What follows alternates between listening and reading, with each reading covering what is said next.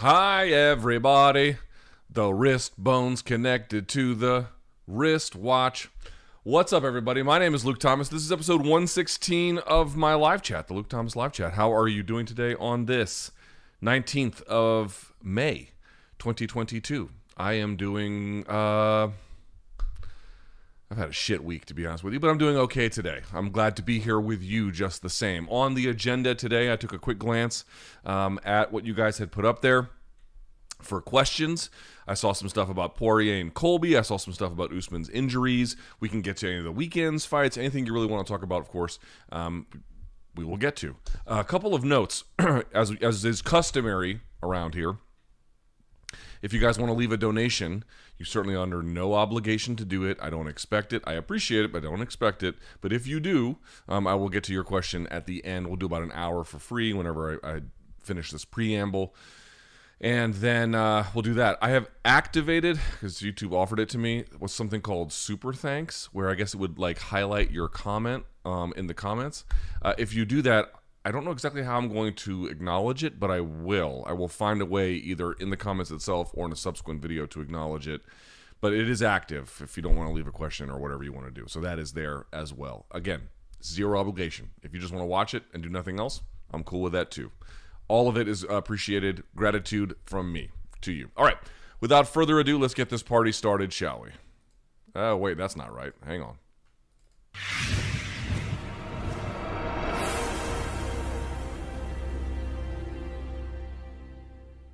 And we're back. Okay. Subscribe to the channel. Please like the video if you'd be so kind. So the time on deck is, let's see, 3:02. All right, so we'll go for about an hour until about 4:02, and then I will switch over to anything you might have. Oops, let's do this real quick then. Real quick.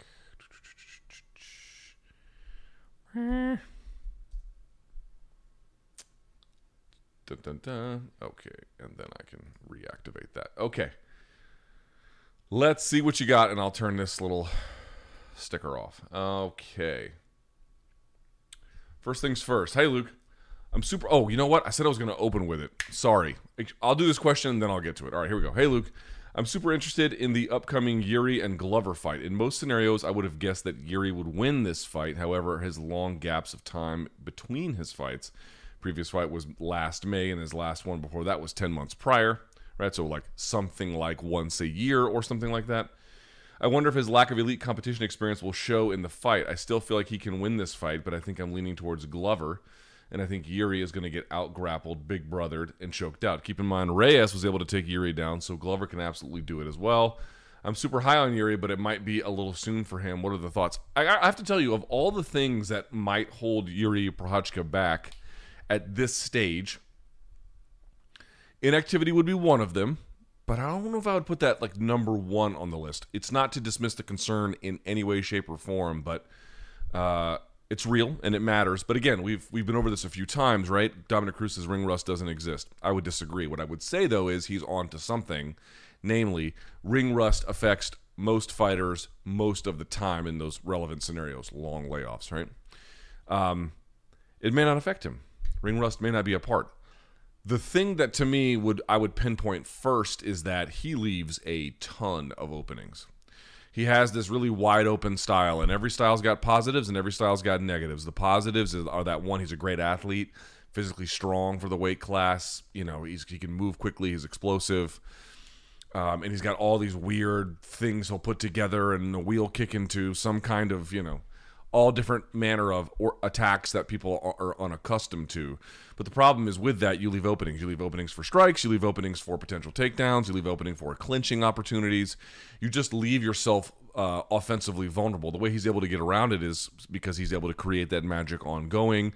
He does get hit a fair bit. Let me pull up his numbers here just to be very sure about that. I want to read his numbers here. But he's wild, and he's a little bit reckless. Now, that's all part of his style that he's built. He's got a great record, obviously, 28-3-1. He's got the wins over Uzdemir and then Reyes. Let's see. Strikes absorbed per minute, 6.80. Folks, that is off the charts high. Now, granted, he still has a positive differential. Strikes landed per minute, 7.12 striking accuracy, which is actually about what most fighters are, about 52%. Most are around 50. Takedown accuracy, he's got 100% to the extent that he's gone for it. Takedown defense, 50%. See, it's that takedown defense 50% that has me. Listen, if the fight goes long enough, it's not that Glover couldn't win that way, but I would be a little bit worried because I don't think Glover's durability is what it once was. It once was very, very good. It's still not bad by any stretch, but it's definitely, at 42, 43, whatever he is, it's compromised. And so while he could win behind the jab, and he does have good boxing, and he does have pretty good head movement, like Glover will punch your lights out on the feet if you let him. I would be worried about him getting cracked with something on the feet the longer that went on. It would just seem to me like Jiri is way too quick. He will take risks, but those risks have high rewards, right? However, it's the ground where he might find trouble. And in fact, the reason why that's even more relevant is because Glover has noticeably tipped the balance of his game a little bit more towards that as he's gotten older, right? Like for example, you look at the Anthony Smith fight, it wasn't that he couldn't necessarily win on the feet, especially as Anthony Smith slowed, but that was trying to ski uphill, but when he took it to the ground, and by the way, Anthony Smith is very good on the ground. Glover was really able to shine. He has a super underrated ground game.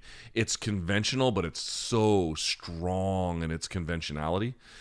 And I think that would be my biggest area of concern for him. So the layoff will matter, but unless he's really tightened up some of the things that allow him to get hit 6.8 times per minute. And again, it's not just that you would be absorbing a ton of strikes from Glover if I'm talking about the takedowns, but if you're getting hit that much, it means you're leaving these kinds of positional openings that sometimes a strike could be there, but another time a level change or, reaching out for a arm drag or any kind of underhook or anything. It just leaves you open and vulnerable. Your stance could be square. You could be looking the wrong way. It just creates a lot of opportunities for him. And by the way, Glover is devastating with ground and pound. Glover can finish from the back. Glover's a handful on the ground. So to me, it's like as long as that fight stays on the feet, it's competitive, but I would definitely favor Prochazka. But if Glover is able to get the takedown and keep it for, a reasonable amount of time, whatever that means, 2 minutes, something in that ballpark, that's going to be a tough fight for Prochazka to win. So I take the layoff seriously, but not as the defining factor. I want to talk about this Michael Chandler quote because this thing really, I keep saying it blows my mind, but it doesn't blow my mind. Now, let me be clear about this. Like, 3 of the biggest defenders of fighter pay within the UFC are probably like Sam Alvey, at this point, Michael Chandler. Maybe you could throw in there Matt Schnell. There's some other ones as well. I don't know Sam Alvey, so leave him out. But I've interacted with Matt Schnell a bunch of times. Michael Chandler, I've covered his career from the early days of Bellator. I like both of them. They are in no way, shape, or form dumb guys, not at all. They're nice guys. They're family guys. They're hardworking guys. Like, they're very likable people. But on this particular issue, I would disagree strongly with them. But I did want to make a point because I wanted to read you. If you guys didn't see it, I guess he was on Jeremy Piven's podcast. I'm really not sure. But he said something that I thought was really kind of interesting and was worthy of following up on here. Yeah, there's a few of them that are just a little bit surprising. He says, quote, "I don't have a problem with the fighter pay argument. People think that we should make a lot more money because the UFC makes a ton of money on their shows." It's not really the argument, but he's summarizing it. Well, the UFC has been at it since 1993, but yeah, Zuffa hasn't.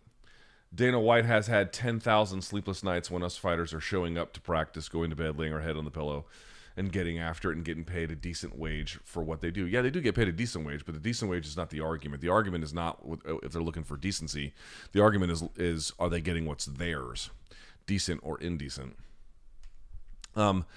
Listen, I don't think this is a very convincing argument that he makes, personally speaking, but I do think it draws upon something like, if you listen to the argument, it sounds a lot like a pep talk they would give themselves. or another person in the gym, right? I mean, think about it for a second. Like, what would be the conditions, the mental conditions, and like what beliefs would you have to be a high-level prize fighter? Certainly, they're going to be different. Nate Diaz probably does not have the same train of thought that Michael Chandler does, or even Conor McGregor, relative to Francis Ngannou, relative to Curtis Blades, relative to Brandon Moreno. Like, it goes in a lot of different directions. But one sort of a couple of undercurrents that I have noticed is that, like, the world is difficult.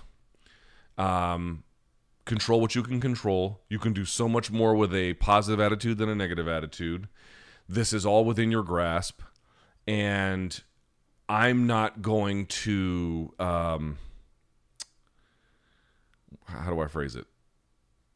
I'm not going to look for answers by assassinating others. I'm going to go in there and get the work done myself. Now, by itself, these are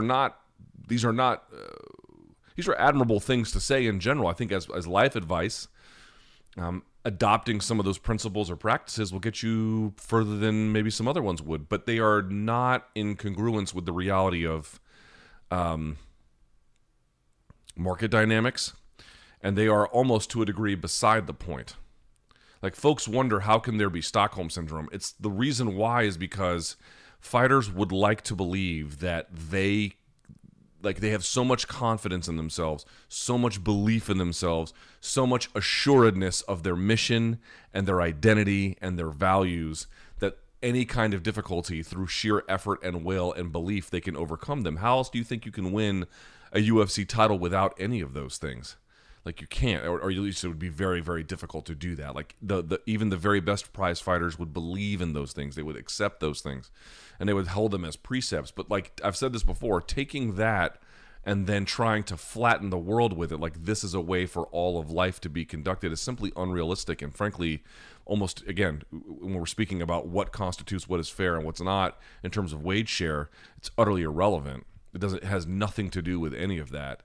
So if you're wondering why there is like, how could UFC fighters, when the argument is so clear that there's being money that should go to them that is not? I mean, again, I don't know. It's the argument is not, do they get paid what they're owed? That's not the argument. The argument is, what's the best way what are the best changes that could be made to better maximize their earning potential and then their earning actuality?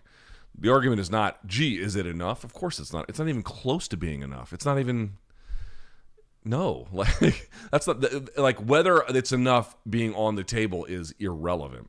But I've noticed that, like, the same way they talk about fighter pay is the same way they would talk about their path to the title and, like, all the things that someone has to do to get there. But your path to the title is not a macroeconomic argument. Your path to the title, those things might get you there. Those kinds of character traits and beliefs, and again, they do have iron will. Like, I really believe that. But most people are not them.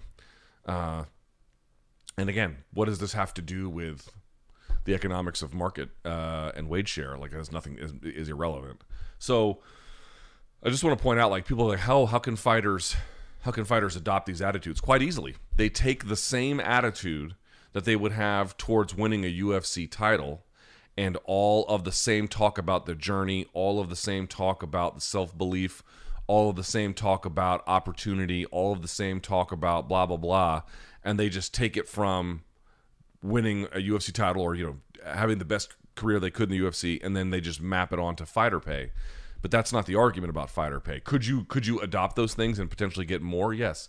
But that won't really solve the problem. That doesn't work for the vast majority of folks. And again, I'll say it one more time, is utterly irrelevant to the actual argument.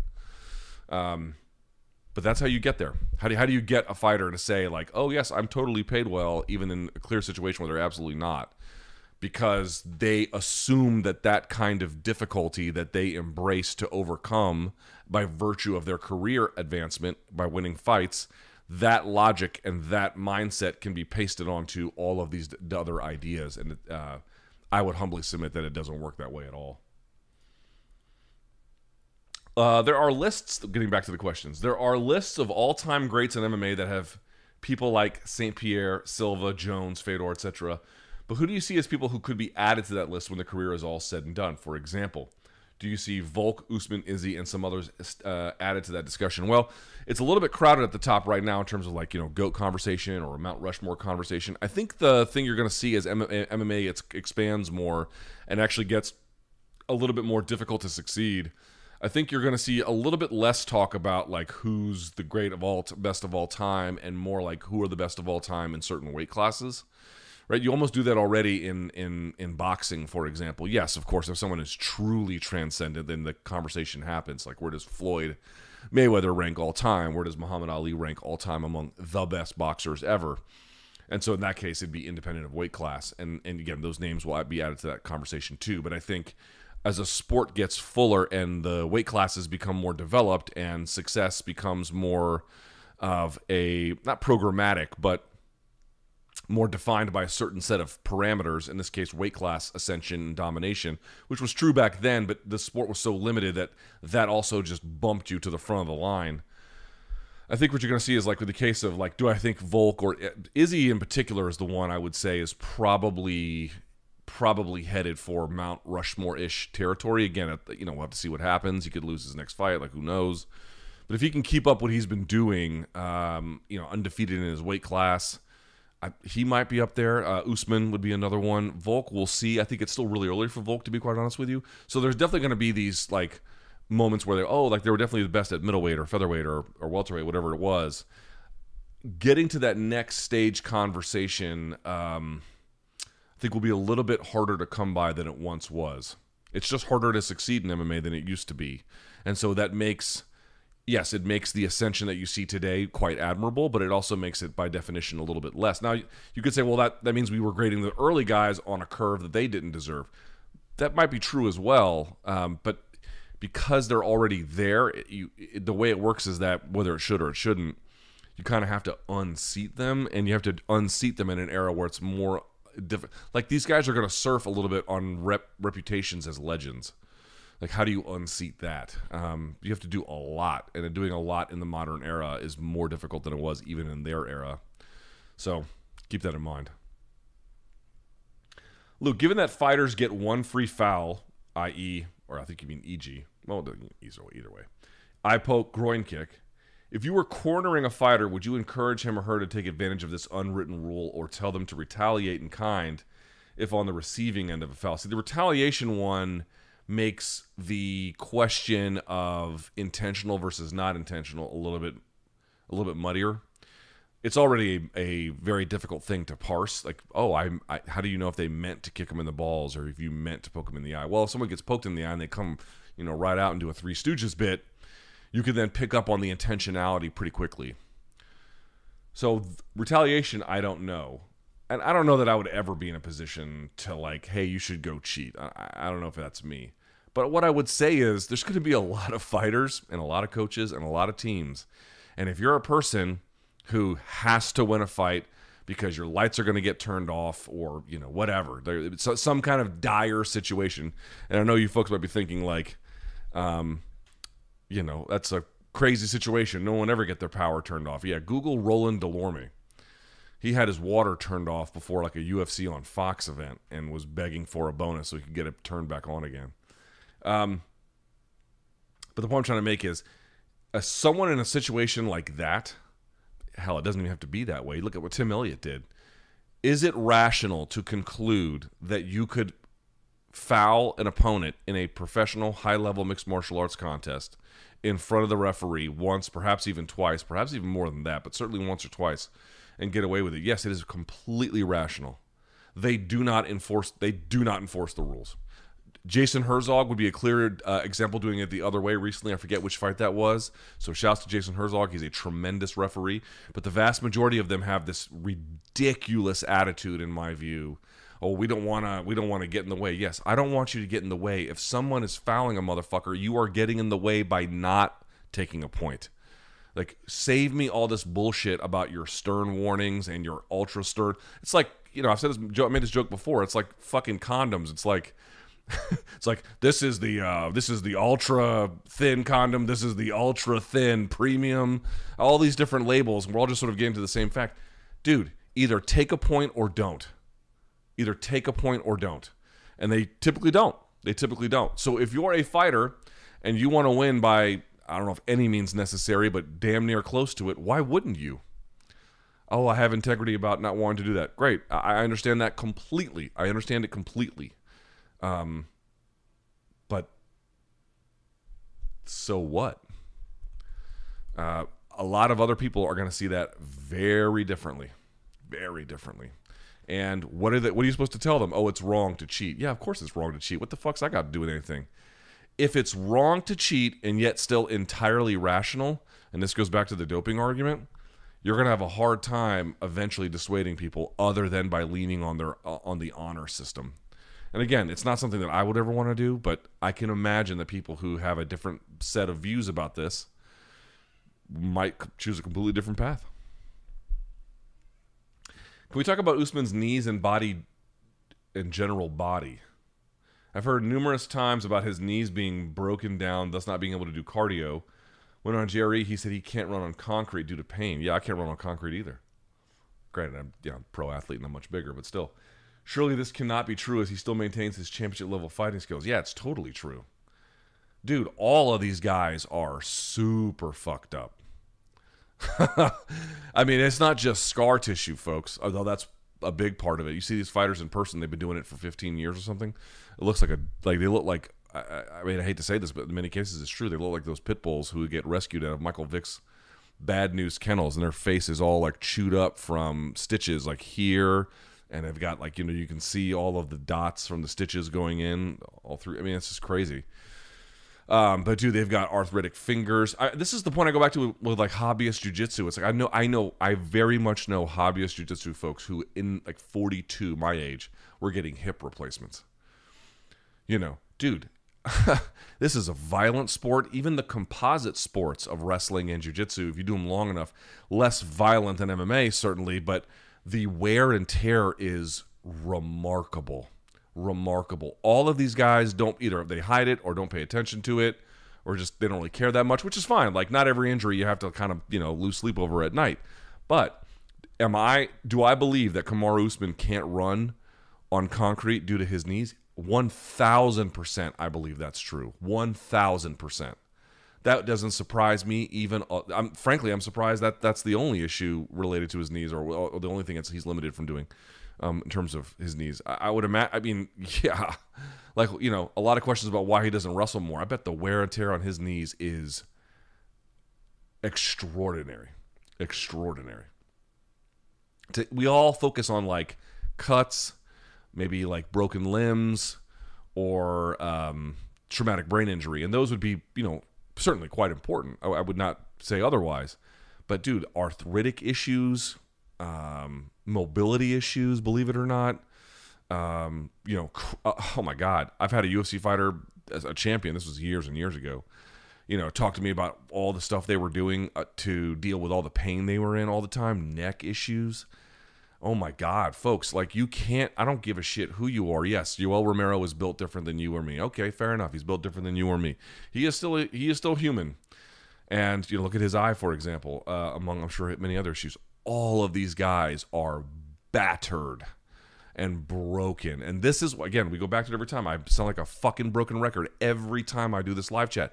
This is why fighter pay is such a huge issue. It's not about saying that Dana White doesn't deserve to be rich, because he does. It's not about saying the UFC doesn't deserve to be making the money that they make in terms of not net profit, but overall revenue that they generate. Fine, generate it. But this is why the equation and the balance of the scales has to be even, because these dudes are getting mangled for a living. It is car crash after car crash after car crash after car crash, whether it be laceration, hip issues, back, mobility, knees. And I mean, you name it. And dude, and the methods they'll go to, I'll tell you this story. This is a true story. This guy's still active. He may have told the story, in which case, you could put it together, but if not, then I'll keep it private. But there's a UFC fighter who is still active, still high. I think he might be top 5 in his weight class, who was telling me he had a hand issue. This is years ago, but he had a hand issue, and it was going to come to a point where 2 of his fingers potentially, given the issue, if given the severity of the issue, he didn't want to be left with. There might have been some amputation that was needed, and his response to the doctor was, "If it makes it easier and I can keep the knuckle, just take the whole finger." Right? I mean, these guys don't talk about a lot of their injuries a lot of the times because they're too tough to notice, they're too tough to care, they're too tough to like share it. These guys are, I mean, you could not believe the amount of injuries that they have. You could not believe it. And the human body is quite resilient, theirs in particular. But, sure, your question, surely this cannot be true as he still maintains his championship level fighting skills. No, it's definitely true. No, not a doubt in my mind. Zero. None. When I see hobbyist people show up day after day after day, wrapping their bodies like they're Kazushi Sakuraba or they're, some ancient Egyptian king or, whatever. They're pulling out of the, the mummy that they're pulling out of the sarcophagus or whatever. They're wrapped up like that just to get through practice, and then they do it for you. You think they'll stop eventually, and then they just don't. They just keep going because they want to get their goals, which we can all respect. But holy shit, dude, these sports are destructive. Cauliflower ear is the least of the injuries you will get. It is the least of them. Luke, obviously you've transitioned Room Service Diaries into a product that is not going to get you fired. That's true. 2 questions. Will RSD replace Wednesdays of MK? I don't think so. And will we ever get you and BC back in a room just answering questions and telling stories, perhaps less wasted? Yes. It is not my anticipation that this will replace Wednesday's show, and it is my anticipation that we can get content like that. Also, the episode with Glover is still, I would caution you to view it much more as a work in progress than this is what these will look like. So just keep that in mind. We're trying new things. You have to, right? We have to try new things. That's what this is about. Someone asked another question. What made you guys want to rebrand Room Service Diaries the way you and BC did it before? It was super entertaining. Well, again, the Glover episode is not the best. It was the first one we did. I don't know that that's like forever and ever. I don't know that we'll hold this one up as the way that we want them all to look. I think there's a look that we're going for and a feel that we're going for that I think will take some time to get into. And so I think that once we do, you'll feel a little bit better about some of the trade-offs. But Room Service Diaries, I don't think there's anything in there that would get us fired, but there is no denying that if you keep doing that, and, we were expressly warned about this, you keep doing that, there is a very good chance you're going to end up on the street. And, I'm trying not to do that. I'm trying not. No one said if you keep doing Room Service Diaries, you'll be fired. That's not what I mean. But they were warning us against certain kinds of content that we were heavily trafficking in about what the limits might be for that kind of a thing. So I don't want to get away from that. I want to still do some of it, but I want to do it in a way where there's less professional long-term cost. I hope folks understand that. And again, like, oh, you and BC just shooting the shit after having dealt dates. Like, can we do that again? Yes, of course. Yes, of course. There's a few. Listen, here's the thing. We want to do an interview series anyway. And so we were tamping down one and we wanted to build up the other one. We just like, why don't we just call this Room Service Diaries? We'll have this like weird hotel feel to the whole thing. But like I think you're talking about of this kind of off the cuff conversation about fun, it's not going anywhere. Don't worry. Don't worry.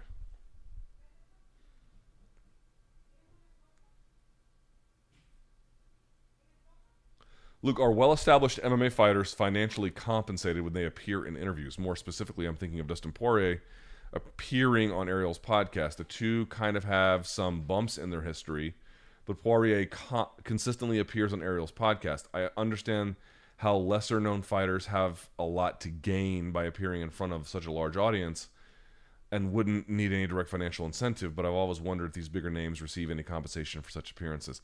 I'm sure it does happen.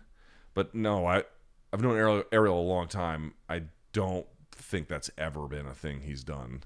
Now, there are costs associated with doing it any way you do it. Like if you fly someone to Vegas to go do it, or, he did. Remember that after John Jones's first attempted comeback before he fucked up everything again, they had Ariel go out there and do like a walk and talk with him in Albuquerque and whatnot.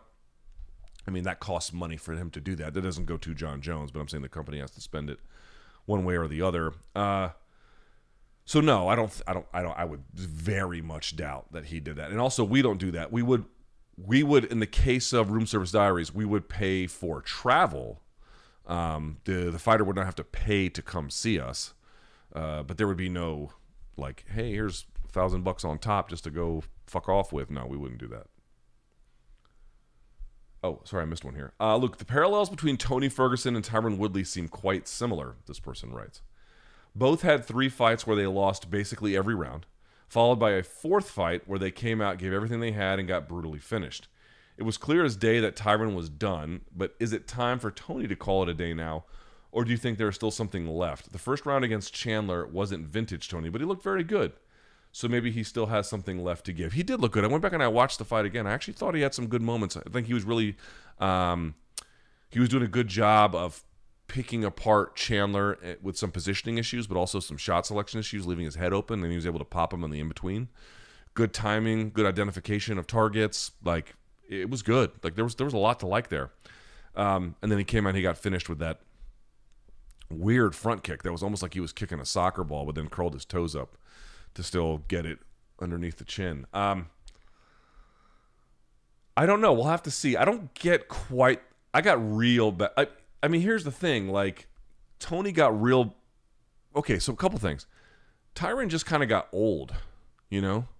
Like, going into the Usman fight, I think I had thought that he was going to look better than he did.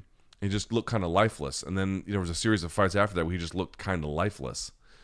And then in the Colby fight, he got, kind of injured at the end there. And then he had the Luque fight where he, to your point, he came out guns blazing. Tony's in a bit of a different situation. He had a fight where he got brutally beat, right? Again, you're just not going to be the same after that. It's just not possible. I don't give a fuck who you are. It's not possible.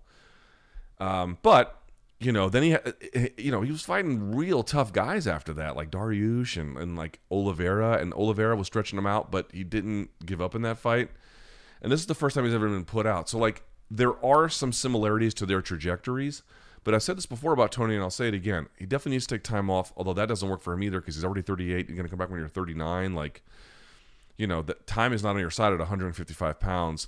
It's a little bit better at 170, but even then, that's old. 39's old for fighting, period. It's super old for 155 and 170. Again, I think he's only 38 right now and just turned 38, but let's see how much time he takes off. I don't know. So the point I'm trying to make here is their circumstances are not identical. Like Tyron Tyron, I think, had a peak as an athlete before he had a peak as a celebrity fighter. So like, I think the very end of his peak athletic abilities was right as he got the title, and like maybe a little bit after that. And then he just, everyone's going to age out differently. Everyone's going to have it. Everyone's going to suffer it. If they stick around long enough, that's the way that it goes. Part of that is what happened to Tony. Part of it is also the Justin Gaethje beating. But like, you're right about the Michael Chandler thing. Like, here's the thing about what happened with Tyron. Tyron came out in the Luque fight and was almost like hard charging to the point of reckless. And that's partly why he got finished. Tony wasn't.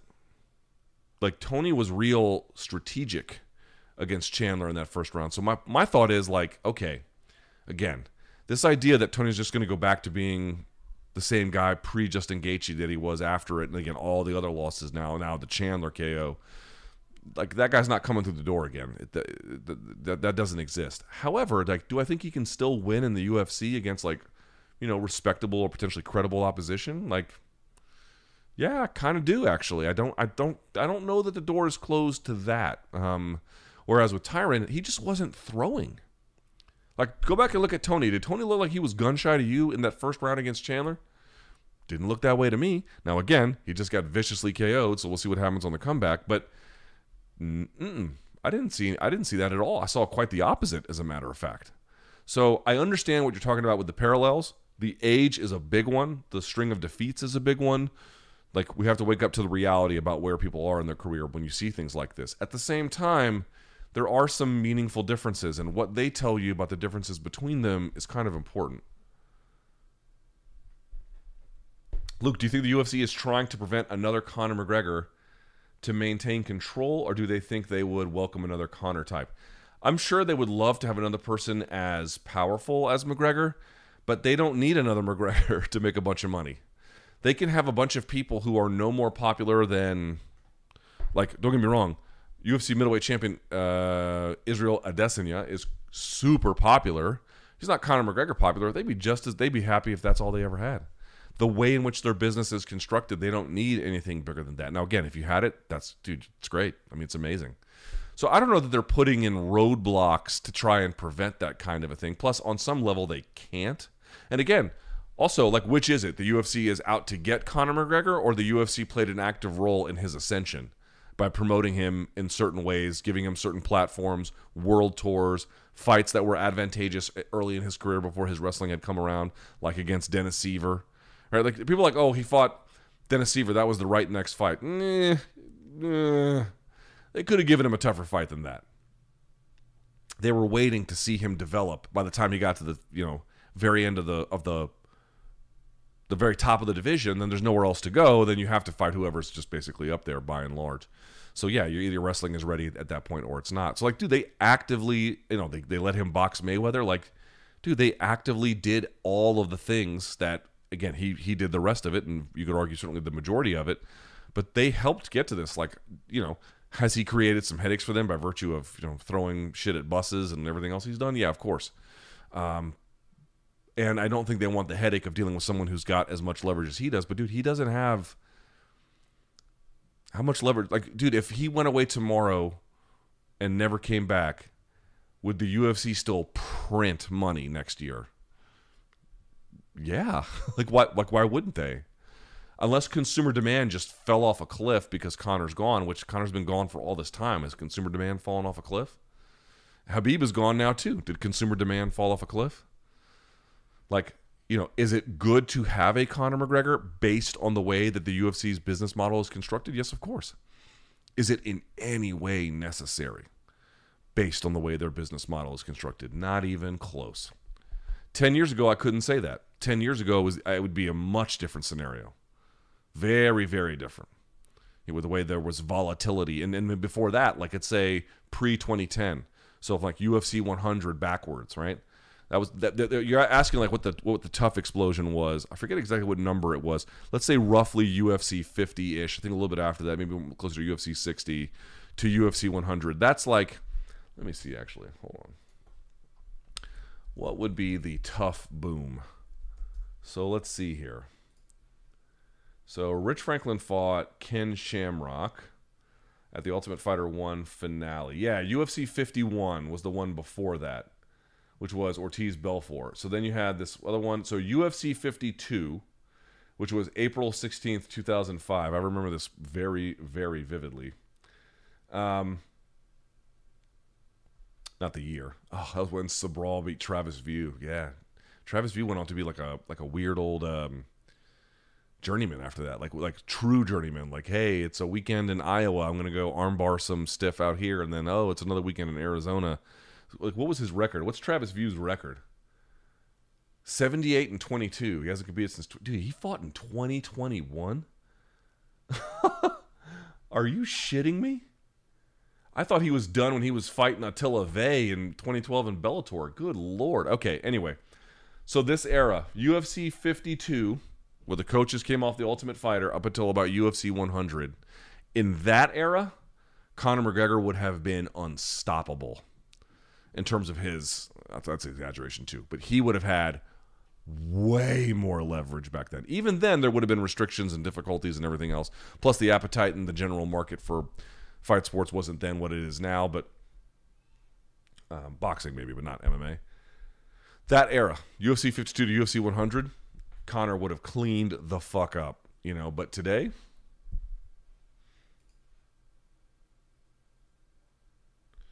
all right. Do you think MMA audiences will acclimatize to the wrestling-based style of fighters like Logan Storley and Bilal Muhammad, or will lay and pray always be booed? Well, that's not lay and pray. Okay. It's a different version of lay and... Well, no, it's not lay and pray. Okay, a couple things. Logan Storley fought Neiman Gracie on the feet for the majority of that fight.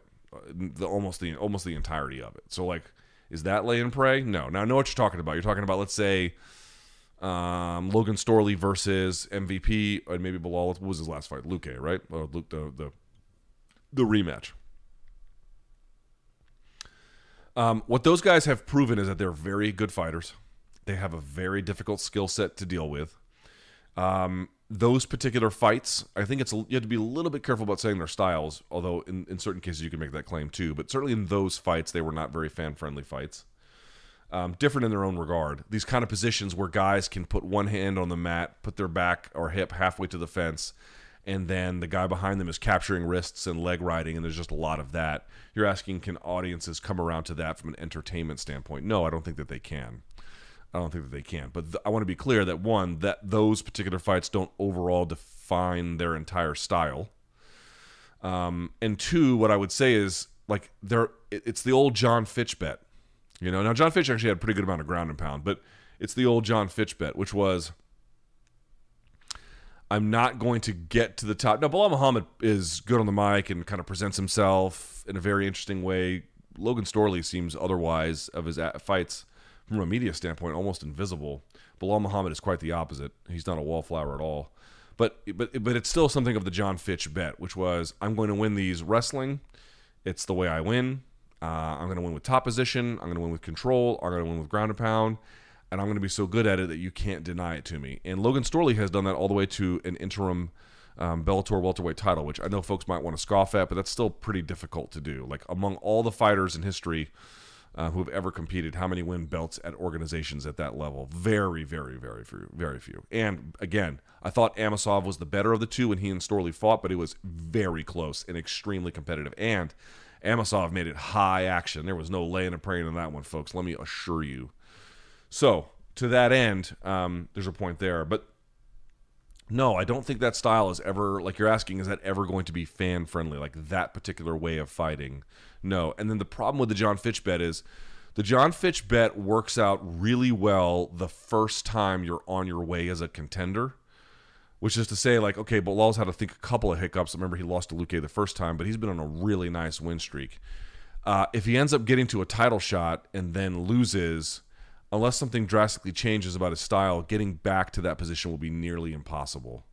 Like, the point I'm trying to make is they denied John Fitch a title shot for a long time. He had to beat the shit out of a lot of guys. They finally gave him St. Pierre. St. Pierre beat the brakes off of him, excuse me. And he had some big fights after that because he was a well-known and respected welterweight, but that was it. Like, versus Faber, who can wrestle a little bit when he needs to, certainly coming from wrestling. They just granted him title shots all the time because he was exciting, fans liked him, blah, blah, blah. So if you're going to make the John Fitch bet, it's very much front-end heavy on your career. Like, I'm going to make this push, and they can't deny me. And there actually is something to that. Like, they will reward that. It will take them a while, and it will suck, but they can reward that kind of thing. But what they're not going to do is reward that when they don't have to. When they don't have to, like, so you're past the title shot and, there's no demand for you to get another one, they just won't give it to you.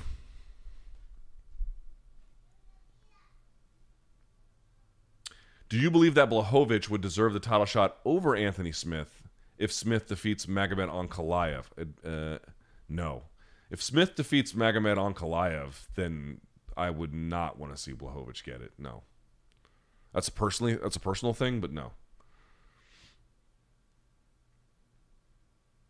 Was there ever a specific event or a root cause as to why the UFC banned fighters from walking out with flags? When the question was brought to Dana, whose lack of response was as expected. That's why asking him questions is like, I'm not going to say it's pointless, but it's almost. He said, let's not go there. Everyone knows why it was banned. I haven't heard anything, and in my brief research, I didn't see any specific reasoning or an event. Do you have any thoughts or insight? Well, I want to be clear about something. This is the guy that talks about free speech. I mean, you can burn the flag in this country because it's considered a form of speech. Of course, no one's asking anyone to burn the flag at a UFC event, but the point I'm trying to make is speech is not just speech, although that's obviously a big part of it, but speech is also the way in which you can adorn yourself with symbols and or other items. A flag is a form of speech. It's not merely a form of identification, but it is a form of speech. So you don't get to be the guy who is the protector of all things free speech and then deny people in your organization, independent contractors no less, the ability to walk out with flags. However, that's a side issue. You're asking about like why it was done. This shit drives me crazy. He's like, everyone knows why. Well, no, you see, I don't, because I am not a mind reader. I can make some educated guesses, but I actually don't know. Here is my educated guess. My educated guess is that it has something to do with the invasion of Russia, and that, while it must be nice when they have fighters from, who was it, Marina Moroz? I think that's right, who was from Ukraine, and she won, and she held up her flag after the invasion, and it was a big, heartfelt moment. I think what they're really concerned about is potentially someone walking out with the Russian flag and then getting booed or whatever. Although I would say, while Ukraine is still very much in the news, anti-Russian sentiment is not as high as I thought it would get, which is good. I'm not in favor of anti-Russian sentiment per se. Tensions, at least within the native U.S. population, appear to have been ratcheted down, at least although, God, I went to some bar where, this is in Florida, of all places. Boy, Florida talks a real big game, and then you go and you order, I didn't order this, actually BC ordered this is true, and he'll verify this. We went to a place, and he ordered a Moscow mule, and they were like, we only serve Kiev mules. And I'm like, get the fuck, what the fuck is this? Will you stop? A Kiev mule? I mean, okay, all right, we're doing this dumb shit everywhere we go now? Okay, all right, I guess that's, God, people are stupid. That if you work at if there are any bartenders out there, and you work at a bar, and your boss is telling you can't serve Moscow mules, they have to be Kiev mules, just know that the owner or your boss is a fucking moron. Dude, I mean, I live in one of the most liberal cities in America. In the world, maybe. And I can go to a bar and order a fucking Moscow mule. Like, okay. I mean, it's just the stupidest shit on earth. But I think that's where it comes from. That's where it comes from. They I think, would rather avoid that situation. Or maybe, maybe after, who was it? The Afghan kid out of Extreme Couture. Jake Shields is his coach. God, I've praised him before on another podcast. He got called by the Israeli guy. He got called a terrorist and like all kinds of fucking horrible names. And Dana White's response was like, "Well, that's why they fight it out." It's like, okay, well, that's actually not why they fight it out, but okay.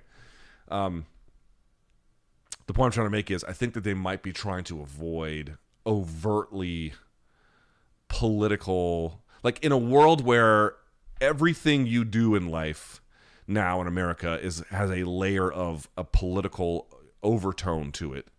I mean, I was reading this piece in this book that I'm looking on polarization, and there's a claim that you can almost match someone's party identification by virtue of their proximity to a Whole Foods.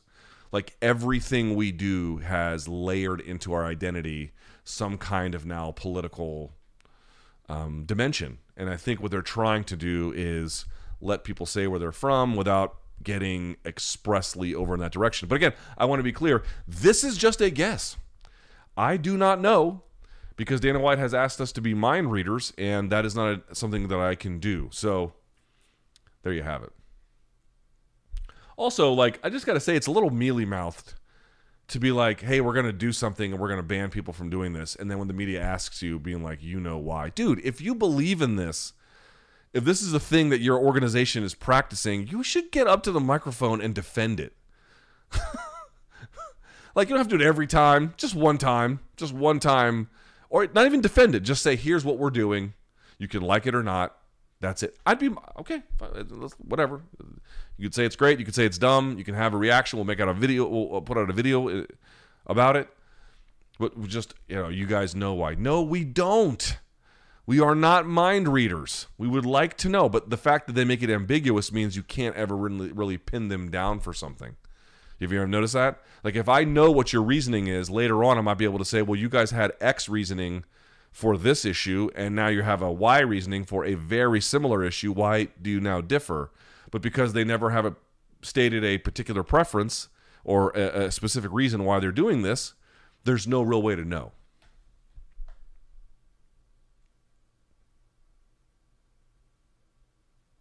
Luke, have you thought about moving somewhere with a larger piece of land so you can invest in building your own studio space, maybe above a detached garage? Yeah, well, okay, let me explain to you. Okay, if you live in the United States, I'm not sure if you're watching from Europe or Australia, I don't know how this would affect you. But the real estate market in the United States now is fucking insane. A friend of mine told me this, and I would like to say I didn't believe it, but I did. Listen to this shit.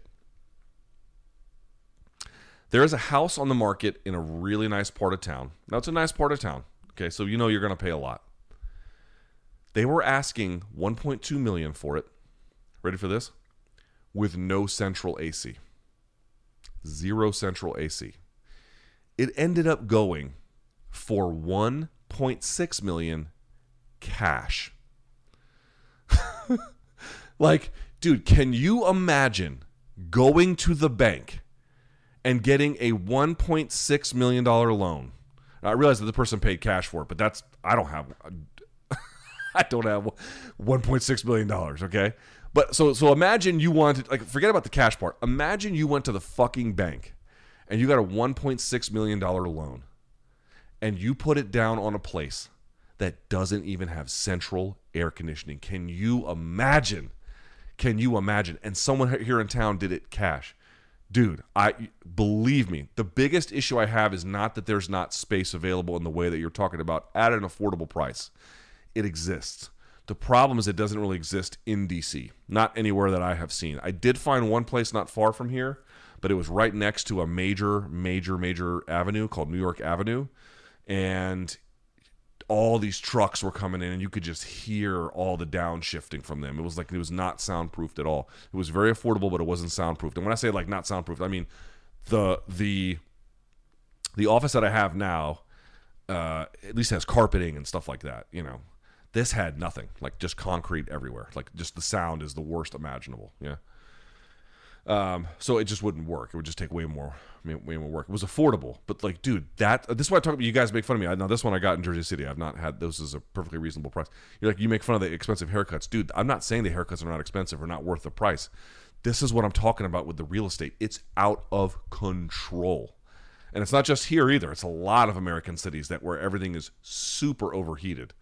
This one, a place going for, when he told me that, I almost fell out of my chair. I was like, 1.6 for no air conditioning, central air conditioning, cash. Dude, you gotta be fucking kidding me. You gotta be. Who can pay for that? Who has $1.6 million floating around such that, yes, you are buying into a very nice area. Yes, that part is real. Like, and that's gonna make it, that means you're gonna pay $1 million bare minimum. But dude, you're going to pay 1.6 for a house with no central AC? You got to be fucking kidding me. So that's what I'm up against. Here we go. After being an MMA fan for many years, I'm finally going to my first UFC event in Austin. Cannot wait, and the entire something looks great. Someone asking for pro tips. I always say the same thing. I'm going to say it one more time. If you can't sit right up on the cage, you don't want to be on the floor too far back. Like, floor seats at the back of where floor seats exist are terrible. Don't do that. My recommendation is to find seating somewhere middle on the bottom panel that's raised. Right? So once the seats start going upstairs, find the middle of the bottom portion of that. Eyes level or slightly above the level of the cage. That will give you the best seat.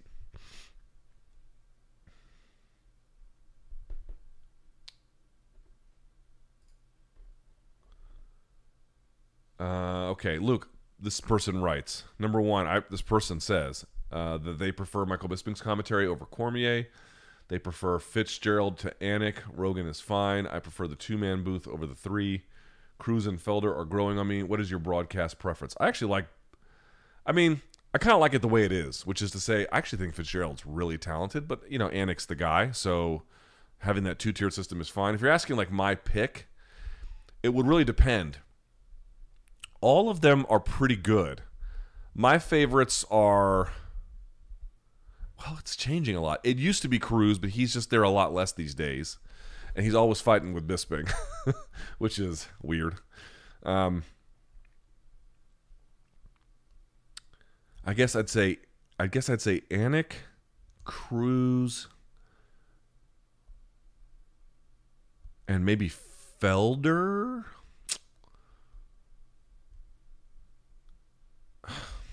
Something like that. The thing is like Bisping and Felder, I would say, are both really great, but Felder's a better pair for Cruz because him and Bisping are always sniping at each other. Bisping's a better fit for Cormier than Rogan is, so that's another good option. They're all pretty. I mean, there's not a huge wide disparity between them, to be quite honest with you, but I might go something like that.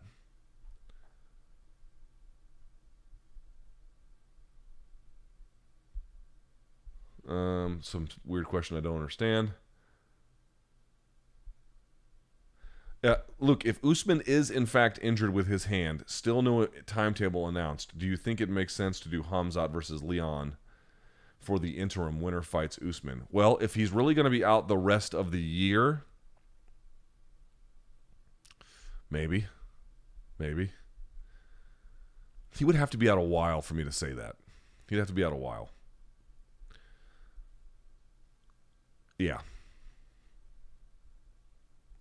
Luke, why couldn't Glover have been in the UFC and just fight in Brazil when they would go there for cards during his whole visa issues? They didn't go there for cards during his whole visa issues, at least not often. So the UFC, partly it could be, let me see. Let's go to Glover Teixeira.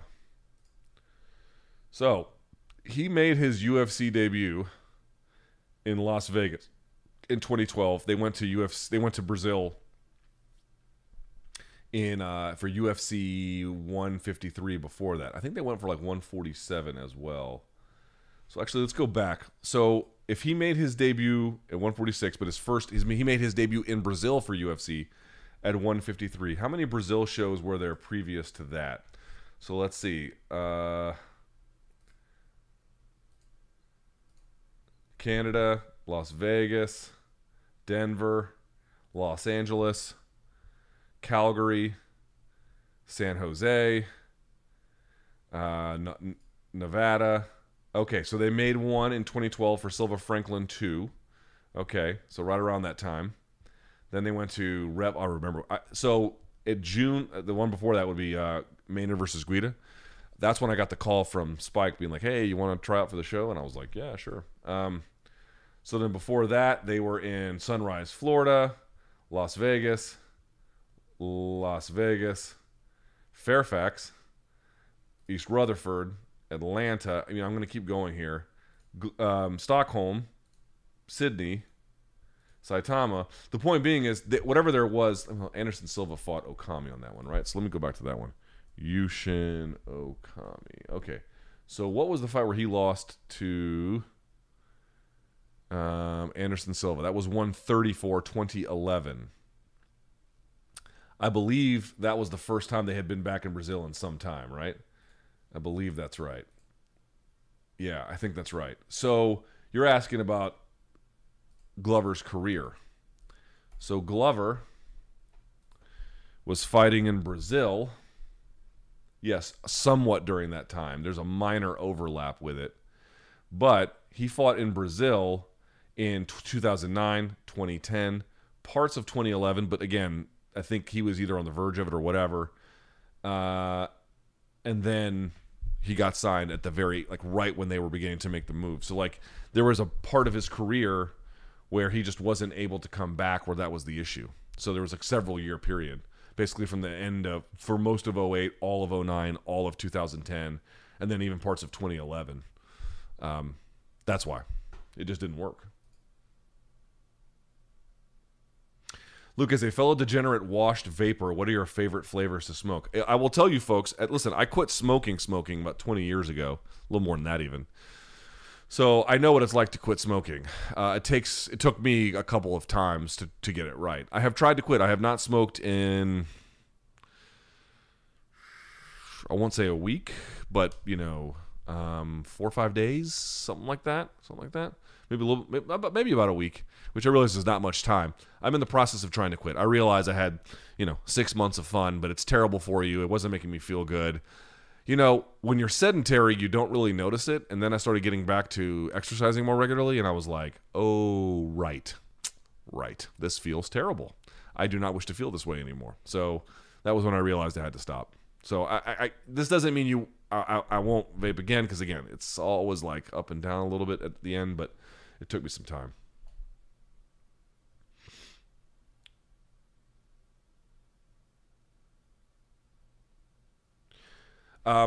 Would you give us a quick breakdown of Max versus Volk 3? What strengths each fighter needs to take advantage of, what weaknesses they need to tighten up, etc. I'm a huge Max fan, but I have to say Volk looked unstoppable in his last bout. I have to tell you, if I'm Max, and you saw some of this in the Yair Rodriguez fight, there's a whole different conversation around the stand-up and why that might be his best and only option to win. But what I would caution everyone is, or at least what I'm thinking about, I really wonder how much Max is going to try and wrestle this time. Because there might be a point where you just say, I don't know how to solve the problem of his feinting and movement and confusion and what he calls brain scrambling, right? That's what he called it with me. At some point, like, how solvable is that problem? I don't know. I don't know what the answer to that is. But on the ground, it's not like Volk can just be, like, easily taken to the ground. But again, if you can create back exposure, and this is something Max has worked on, I really wonder about that a little bit. I wonder. At a bare minimum, just changing the you might be like, oh, well, look, if he got out of Brian Ortega's guillotine and triangle, what's to say he couldn't get out of that? Yeah, but it's like, it's not even really about that. It's just about changing the game up a little bit so that you bring in a dimensionality to it that makes it a little bit different than the last one. If it just takes place on the feet, like, what can Max do? I'm sure the things that his corner can figure out, but it's not a substantial amount. And taking him down is easier said than done, but I just wonder, like, how much mixing that in to the extent possible, creating back exposure, trying to find the back, working for it, how much that does to change the complexion of the fight. To what extent does wrestling along the fence line, creating back exposure, become a part of the next game plan?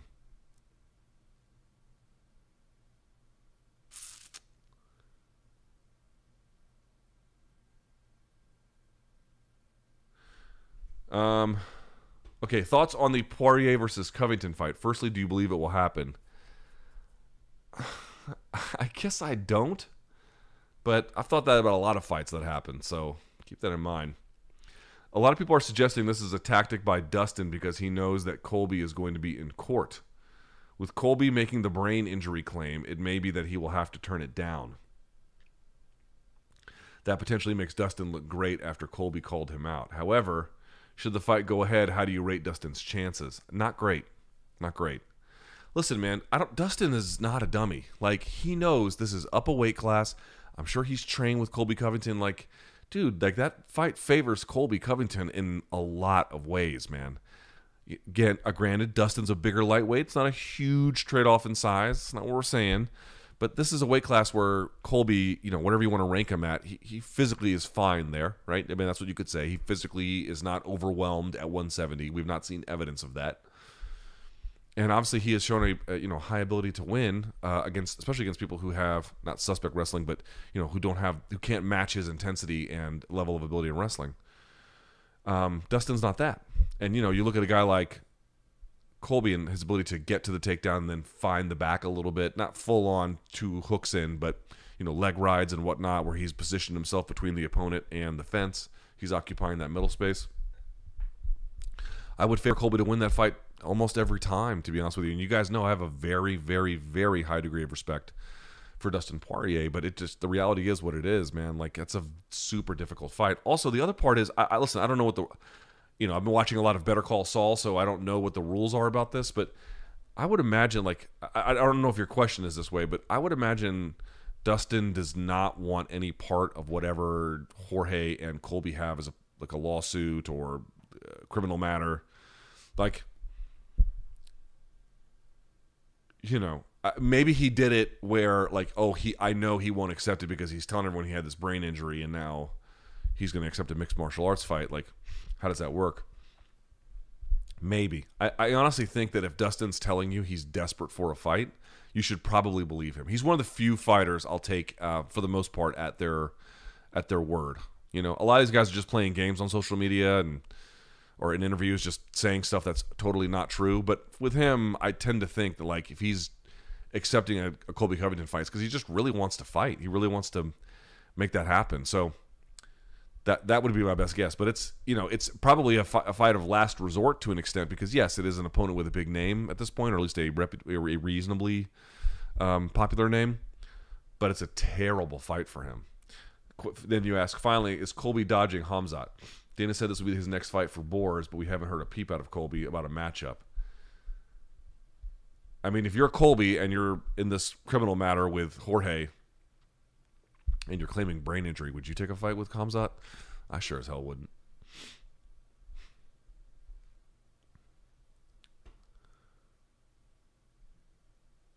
I want to answer one more. Could Colby take his game to the next level if he was a better BJJ practitioner? He mauls and controls his opponents so well on the ground and threatens chokes, but he can never execute and find, and this person wrote, finish like the people from Finland. Find the finish. I'm going to say this. The answer is yes. He could, but it would not just... You couldn't just bootstrap and then add it to the game. That addition of the game changes it. So here's what I mean. When he puts that choke on Lawler a couple times, go back and watch the Lawler fight.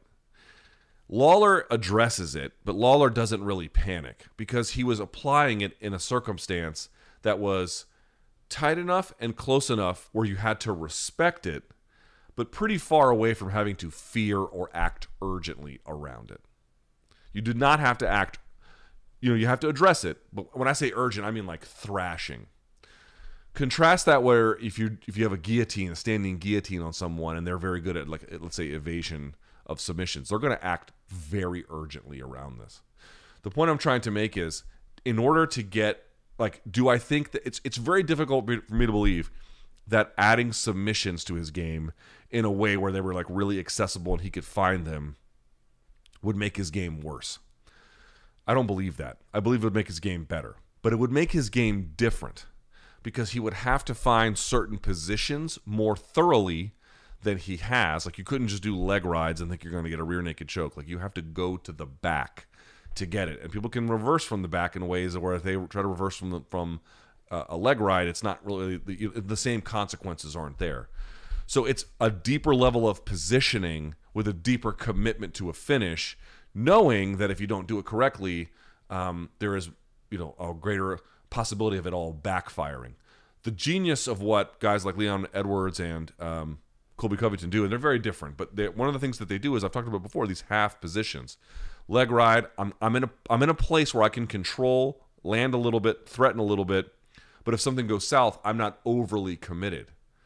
If you're going to commit to positions, again, this is not true in every submission case, but if you're going to really add submissions, dude, you have to get to, what do they always say? Position before submission. Well, that changes your game, doesn't it? So I do think that this style of game that Colby has will, when he ages out, it's going to really backfire because he's not going to be able to do it. Where if he had a more submission-oriented game, it'd probably last him a little bit longer, but it would change it too. So you can't just be like, oh, I'm going to do everything I do, and now I also have submissions. No, you can do some of the things you did before, but yeah, now you have to do new stuff to bring that to bear. All right. With that in mind, let's see what you guys have for the paid questions, if in fact there are any. Let's see.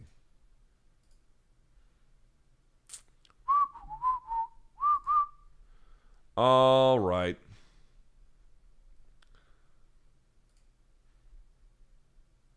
Let's see.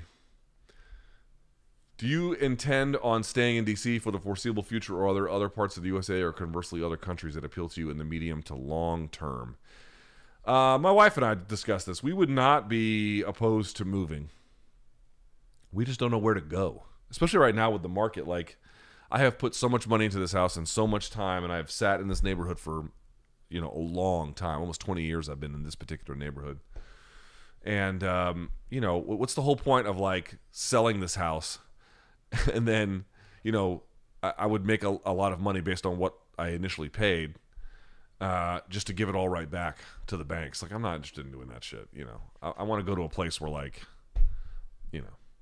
no, and it's oh, well, there's a bunch of cheap places. Go live in the suburbs. Dude, living in suburbs, listen, If you like living in the suburbs, I am not trying to convince you you should live my way. But the reverse should also be true. Dude, living in the suburbs, to me, fucking blows. Car culture in America is awful. People spending hours each day of their lives sitting in traffic where you have to drive to the gym and you have to... Dude, if you live in a city where, you know, or a small place or whatever, where you have to drive to a strip mall to go to a strip mall bar, you are living to me, in a place I would never fucking live. You should live in a place where you can walk to things, where there's public transportation. Yeah, I have a car too. I've had this car since 2015. You know how many miles I have on it? 32,000. That's from 2015, May of 2015. So actually it's been about, let's see, what would that be? 7 years. 7 years I've got 32. I don't drive much. I don't have a need to drive much. Groceries, taking the kid to the zoo or whatever sometimes. Yeah, fine. But other than that, I walk. I want to live in a community where I can access things in that way. I want to live where populations are dense. I think cities add, you know, I know that some of you consume media that has painted America's cities as hellholes. I'm here to tell you that they are, they're just not telling the truth. I would much rather live for all. Now, DC and the overheated real estate market's a problem too, but my mortgage right now is quite affordable. I don't need to go anywhere. And wherever I go, I'm not going to like the middle of nowhere so I can live in some mansion where I have to drive to everything. No, fuck that, dude. Like, I have always thought a superior way to live is where you can live in a place where the population is at least reasonably dense and you can get to things on feet. I think you have much more colorful life. You have much more eclectic neighbors. And you have more things to do and see, and you can access it in ways that are healthier, that make sense for urban planning, that make sense for development and zoning. This shit where people just live in the suburbs and then drive to the gym and drive to the bar and drive to the dentist and drive to see a friend, and they're always in their cars all the time. I think that's hell on earth, personally. Count me out.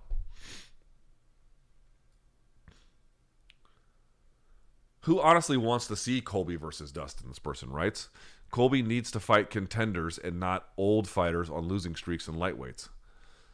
Well, I bet there'd be a lot of people who would want to see it. The average UFC fan who might not be that plugged in would be like, oh, star power versus star power, yay.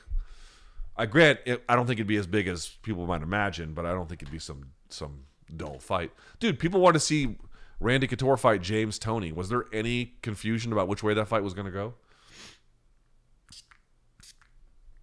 Nays a court. This person writes, Chandler lied, he says. His motto is see you at the top, but he sent Tony to go see Hades. Yes, he did. Are we living through the golden age of MMA right now? We're living in the best time it's ever been to be a combat sports fan. That part is true.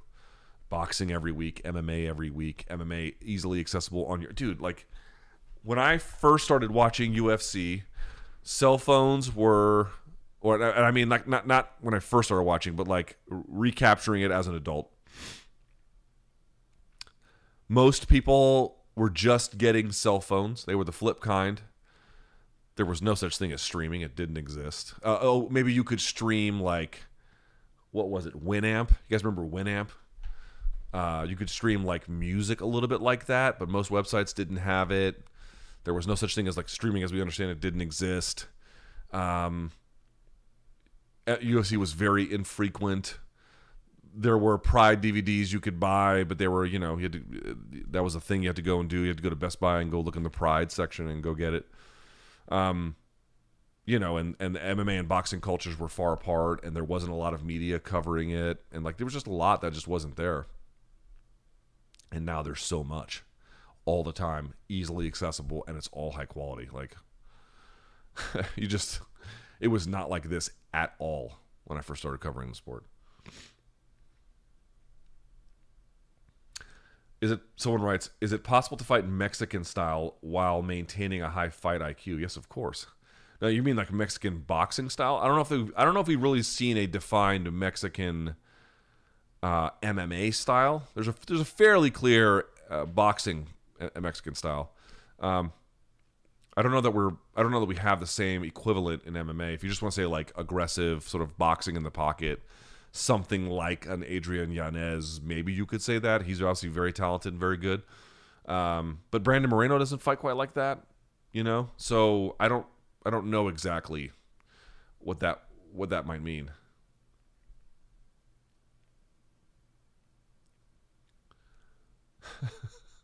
Someone writes, I'm convinced the referee, Keith Peterson, did smell of alcohol and cigs, but it was from hand sanitizer gel that was at the start of the pandemic, and it stank. Yes, very clever.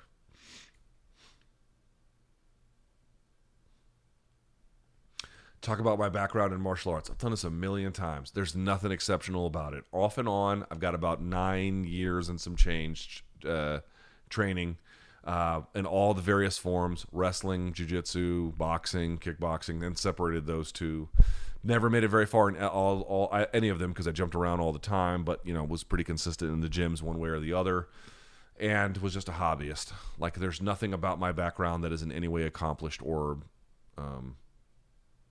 exemplary. Just an average dude who showed up wanting to learn things. That's it. I'm a big Gaethje fan, this person writes. My cousin thinks that was his last title shot. Not necessarily. Am I biased to think if Chandler gets his hands on the belt, is that a 5-round title rematch that's winnable for Justin? Yes. P.S. I don't know what the fuck that means. But last title shot, another title shot is probably unlikely, but there is still uncertainty in that division. There's still some. We think that Charles Oliveira is the guy, but we don't really know that until Islam comes around. Whatever your views of that may be. So I would say a title shot is definitely unlikely. Definitely unlikely. I wouldn't rule it out.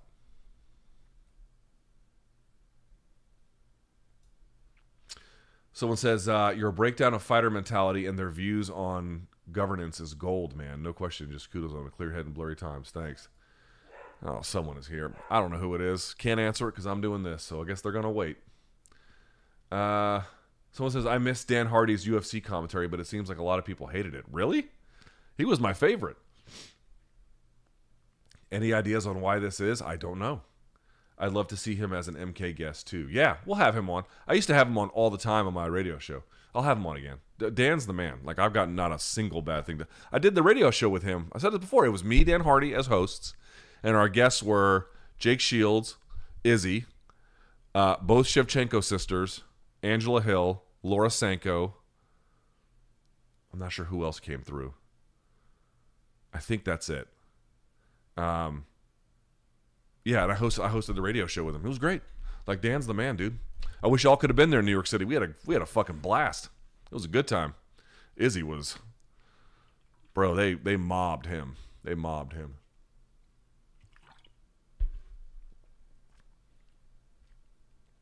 Wouldn't now be the perfect time for the UFC to get into the boxing business? No. Even with their own roster, they have enough interest to make it successful. No, they don't.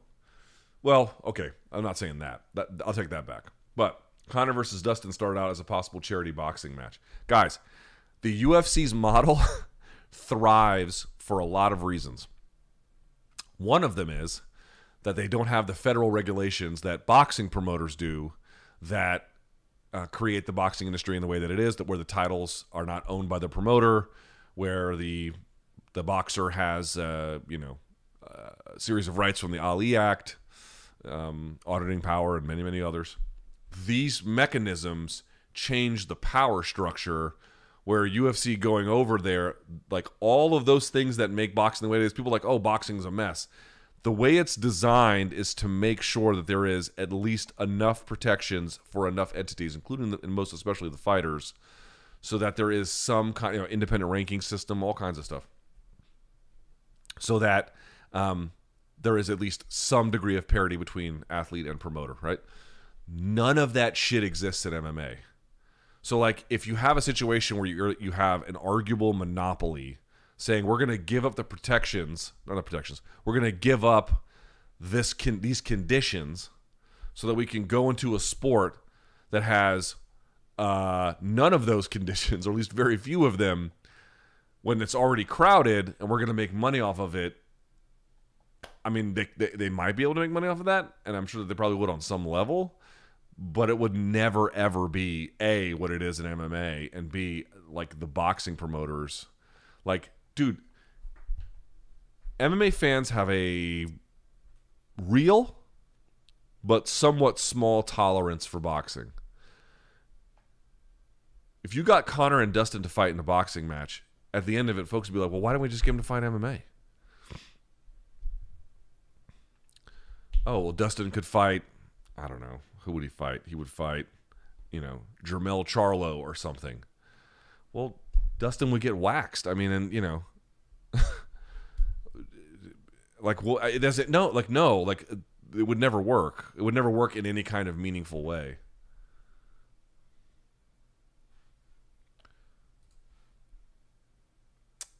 Can you touch on the fact that Khabib is far above Oliveira in the all-time debate? Can I touch on that? You mean, is there a claim that he is? Yes, there is a claim that he is. Are you asking me to subscribe to it? I mean, Oliveira's not done yet. Let's see how it goes. Oliveira has been sub more times than Khabib has lost rounds. Yes, we made this point before. If you're looking at the totality of their careers, Khabib's is certainly more distinguished. If you're looking at their championship runs, Oliveira is knocking on the door. Didn't Tony's double weight cut for the Gaethje fight ruin his career?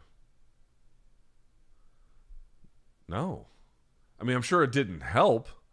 Really, your argument would be, I'm just trying to understand this, that what was more impactful was that he cut weight a couple times within reasonably close periods. What was it, a couple of weeks, I think? Something like that, 3 weeks maybe? Versus the vicious beating that he took for nearly 25 minutes. Like, that would be, I don't know. I mean, I'm not here to say that the double weight cut helped. I don't think it helped. But of all the things I would list, the vicious beating would be number one on that list. Now that Gaethje's weakness to BJJ has been exposed, I feel that would be a winnable fight for Tony if he could take a shot. Maybe. Yeah, maybe. It's not a bad point. Maybe. What were you doing when the DC Sniper was active? I was in college.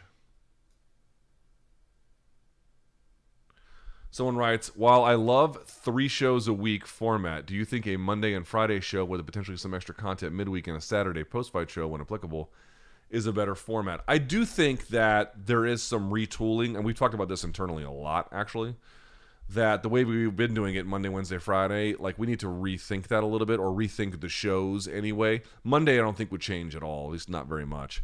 Wednesdays and Fridays, we are definitely toying with ways to make them different and better, for sure. For sure. In regards to elite generalists in MMA, i.e. Oliveira, is it better to specialize in one art and attempt to perfect it before graduating into another, i.e. BJJ, or to concurrently train? That's a question for a coach. I don't really know what the best answer is for development. I will say that I've been surprised by Oliveira's. My answer, my inclination would be to say neither. My inclination would be to say rather than 50-50 or 100-0 and then eventually the other way, 100-0 or whatever, I would actually say it slightly differently. I would say it like 70-30, 75-25. Like, for example, Henry Cejudo got really good as a striker, and folks don't realize this, but and this is, overstated, but he did have some boxing experience. He did win a Golden Gloves tournament, and that doesn't mean like, oh, I won a Golden Gloves tournament, like this is like ADCC equivalent. No, that's not the equivalent. But what I'm trying to point out is it wasn't like he had, when he started training MMA, he already had a little bit of understanding of balance and how the mechanics of throwing punches and everything else. Like, there was already some of that baked in. Now, there was a lot of development that had to go into it, but the wrestling was pretty good. And some of that had to be, retrofitted for MMA and whatnot. But the point I'm trying to make is he got really, really, really good at one and had something on the back burner that he could then bring up versus both on the front burner or then all the way one or the other. I don't think either of those is the approach. I think you definitely do want to have a specialty, but you need to have enough of something else that you can weave into your game, really improve, and that could be something. Again, I go back to it on Monday's show. It sounds kind of obvious, but think about it this way. It's easy to beat low-level opposition any way you want if you're really good. But that's not the point. The point I wanted to make is how many guys can actually beat people two different ways? Where if they had to strike with someone, they could win, and if they had to do jiu-jitsu, they could win, right? And they could, I mean, not just like win this fight, but like they can reasonably be like, if is Oliveira's jiu-jitsu good enough for anyone in that division? We'll see about Islam, but the answer I would say is probably yes. Is his striking good enough for anyone in that division? We'll have to see how it goes, but I would say probably yes. He can reasonably beat, again, situations will vary, whatever, but he can reasonably be expected to beat elite fighters in his division in either way. So when he can combine both of them, it becomes overpowering. Now, one was first as a skill set, and the other one sort of came along after the fact, but yeah. I think for me, getting really good at one while maintaining some skills in another and then bringing the other one up behind it, I think is the best way to do it. But, you know, this is a question for a coach. Sort of the same question. In other words, if you were advising a fighter, how would you... Oh, it's the same guy. Yeah, okay. What's next for Rob Font? Still elite. Here's the thing about Rob Font, man. He's very good. I don't think a move up to 145 would help because there's a power issue. Well, I mean, maybe his power will go up a little bit at 145, but there was a power issue at 135. Now, maybe that's from the weight cut drain. We'll have to see. He's taking a lot of damage. The Aldo fight and then the last one were, and there's some other ones too, the Lineker fight. Like, there've been some brutal fights, man. He's tough as shit, but he's been in some brutal fights. Chito Vera wore his face out. I think he can still beat top 10 guys, but he probably, you know, I would not pencil him in as a future title contender.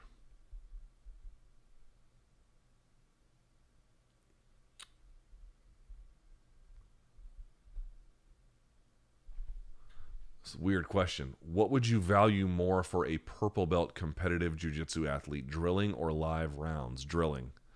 But I mean, you need both. Like, it's not one or the other. Also, check out 135-pound prospect Bryce Meredith. Trains out of MMA Lab with Tim Welsh and O'Malley. I will be on the lookout. Unless this is some made-up name that's like some porn star or something, and you got this out of me. You know, it's funny. This person writes, using numbing cream on while getting a tattoo is like wearing gloves while lifting. The pain is a rite of passage. Yes, all of them I've gotten. This is the only one I've ever gotten with numbing cream. And he says, jokes aside, thank you. You know, it's funny. I actually asked a bunch of tattoo guys how they feel about it. Like tattoo artists, like, how do you feel about it? And a bunch of them told me they use numbing cream. They're just like, listen, man, yes, it used to be a thing where you just kind of sucked it up and rite of passage, and that was part of the thing, and that kept people from getting it. Like, the truth is, numbing cream has made it a lot easier for people who would otherwise be deterred from getting tattoos to get them. But if people who get, like, you know, head-to-toe tattoos and tattoo for a living say it's no big deal, I'm not really in a position to disagree. The other thing I would say is I saw some comment from a dude last week who said he had like a sleeve and that I was being a wimp because he said, what was the expression, that getting a tattoo to him felt like scratching a sunburn. My guy, I have spent many, many, many hours in a tattoo chair. Many hours. Everyone's got different pain sensitivities and everyone's got different pain tolerances. Right? Some people's skin is actually more uniquely susceptible to trauma and therefore pain. Okay, so not everyone has the same kinds of skin. There's different colors, obviously. There's different ages, different conditions. There's also going to be different pain tolerances generally, and then different pain sensory that comes from you know, a series of genetic factors. Let me explain something to you. I have had horrible sunburn that I have scratched. My tattoos never felt like that. If yours felt that way, I'm not mad at you, bro. Congrats. Like, that's awesome. That's great. I have scratched sunburn before. It feels 1/100th like what it is when I get a tattoo. Now, maybe that's just the people that have done it for me. Not all of them. I had a lady tattoo my back who was real soft-handed, so I would discount that one. But like the one I have on my ribs, obviously that was really bad. Arm, the part where he didn't have the numbing cream, which was at the wrist part. Like, dude, this one I used no numbing cream on. It did not, I mean, I didn't cry or anything. I just sucked it up and tolerated it. But like, and I should be clear, the pain of it has never deterred me from getting one. Like, if I wanted one, I just was like, well, that's just part of the deal. But like, if you get a tattoo and it feels like scratching a sunburn, my guy, you are very lucky. That is 100% not my experience. And I know what that feels like. Vast difference.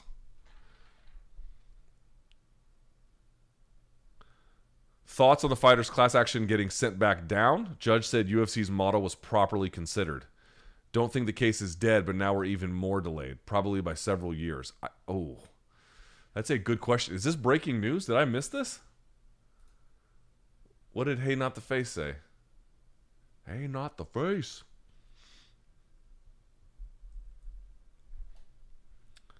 I have not seen this.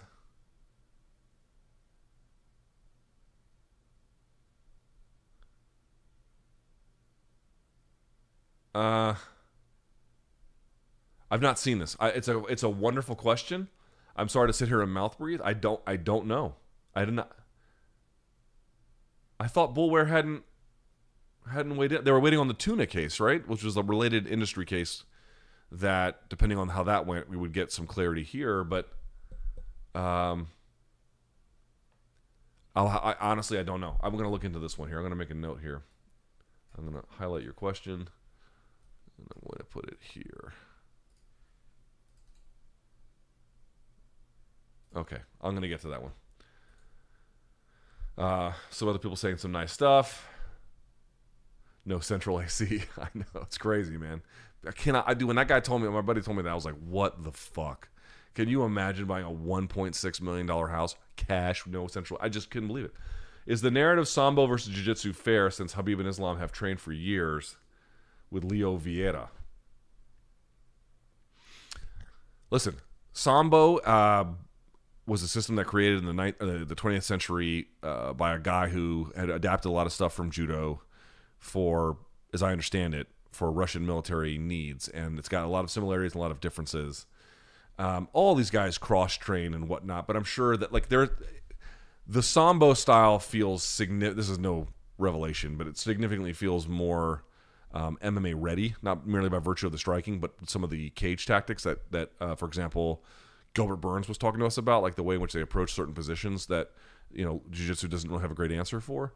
But at this level, like, there's so much cross-training that, like, style versus style, which one's more MMA ready? Sambo is more MMA ready, but and then more MMA valuable, I would say. But in terms of pure submission threat, I would still rate jiu-jitsu guys as a little bit better. So, like, each one has a value, Let's see if there's anything else. And then we will call it a day. In a little bit. Oh, Jesus. Ferguson and Khabib are coaches for Tough. I can see Khabib coming back after a season of Tony pressing him. I don't have much interest. If you guys do, that's cool. Like, I can, like, what would get me to watch The Ultimate Fighter? Like, serious question. What would get me to watch it? I don't know the answer to that. Almost nothing.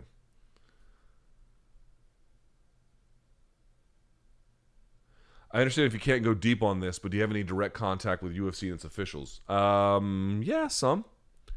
I remember Dana saying he does this with some reliable journalists. Well, those are the ones that, I'll leave it at that. But UFC PR staff for sure. When I'm on site, I've had, I can't say exactly who I've talked to, but high level UFC management on site. Yeah, I've had a lot of conversations over the years with them. Sure, they're very nice people. They're not bad. They're not mean to me. I'm sure Dana doesn't like me. I had a boss who knows them really well tell me, he's like, they don't like you, but he said they don't hate me, so that was interesting. But they definitely don't like me, which is fine. I'm not out there trying to be liked per se. But there's a lot of them that are real cool. I'll tell you what, man, the PR people these days, dude, the PR people when I first started were fucking nightmares over there. And the ones today they couldn't be more helpful. They're great. They're easy to work with. They're professionals. They're smart. Like, you won't hear me talk bad about them. They're awesome. How do I like my eggs and coffee? I have one egg every morning. I fry it until it's, my wife has this pan she got from Colombia, It's real small. It's designed just for cooking eggs. That's all that you have. You put the egg in there, and then it cooks within, like, I'm not even kidding, like 30, 45 seconds, if that. And then so it's fried, basically. And then you pop it in the yolk. That's on everything. And coffee, I take it black, sometimes a little bit of Splenda. Not a dead wrong, but the most educated fighter ever was probably Rosie Sexton. Yes, I think she has a PhD, if I'm not mistaken. Shouts to Rosie. Pioneer as well.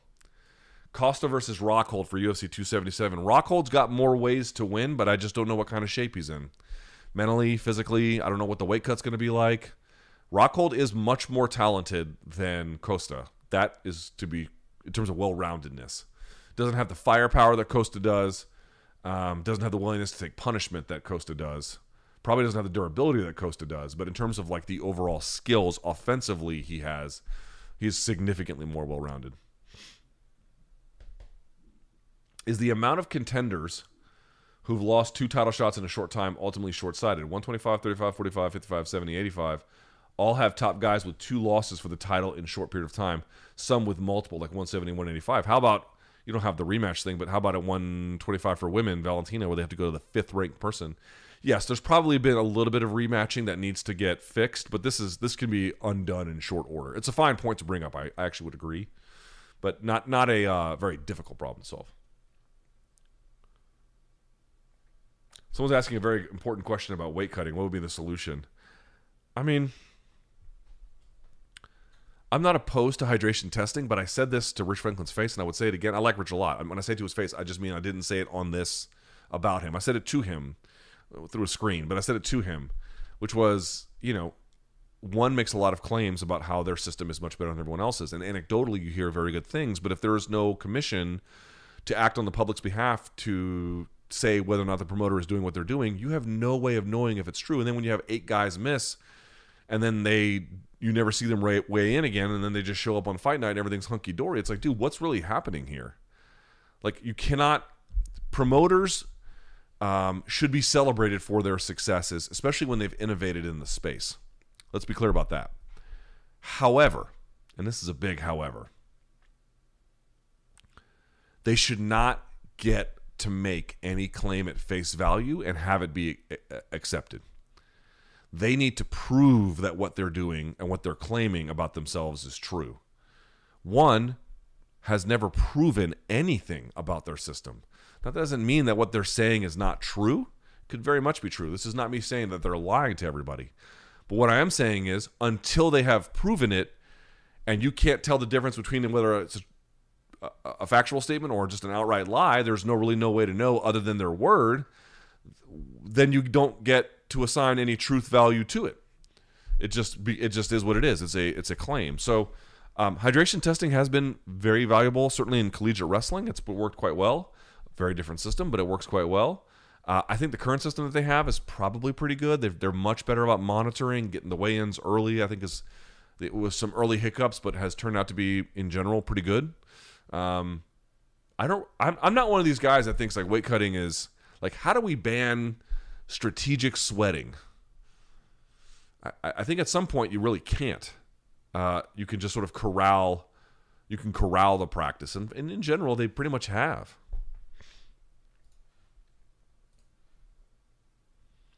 I think that's it. Oh, last one. Oh, 2 more. Sorry. Real quickly. Islam says that Charles only beats strikers. Chandler is a wrestler who hasn't subbed, and Poirier has a sick gilly.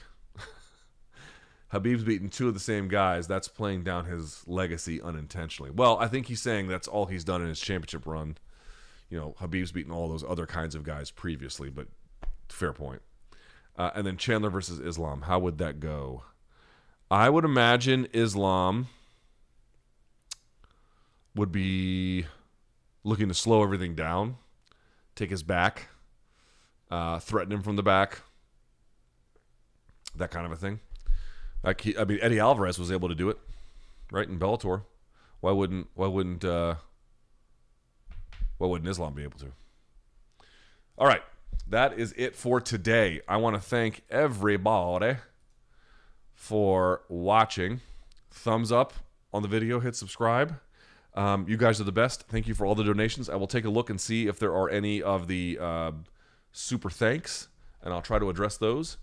If not, no worries. Appreciate you guys so much, and until next time, stay frosty.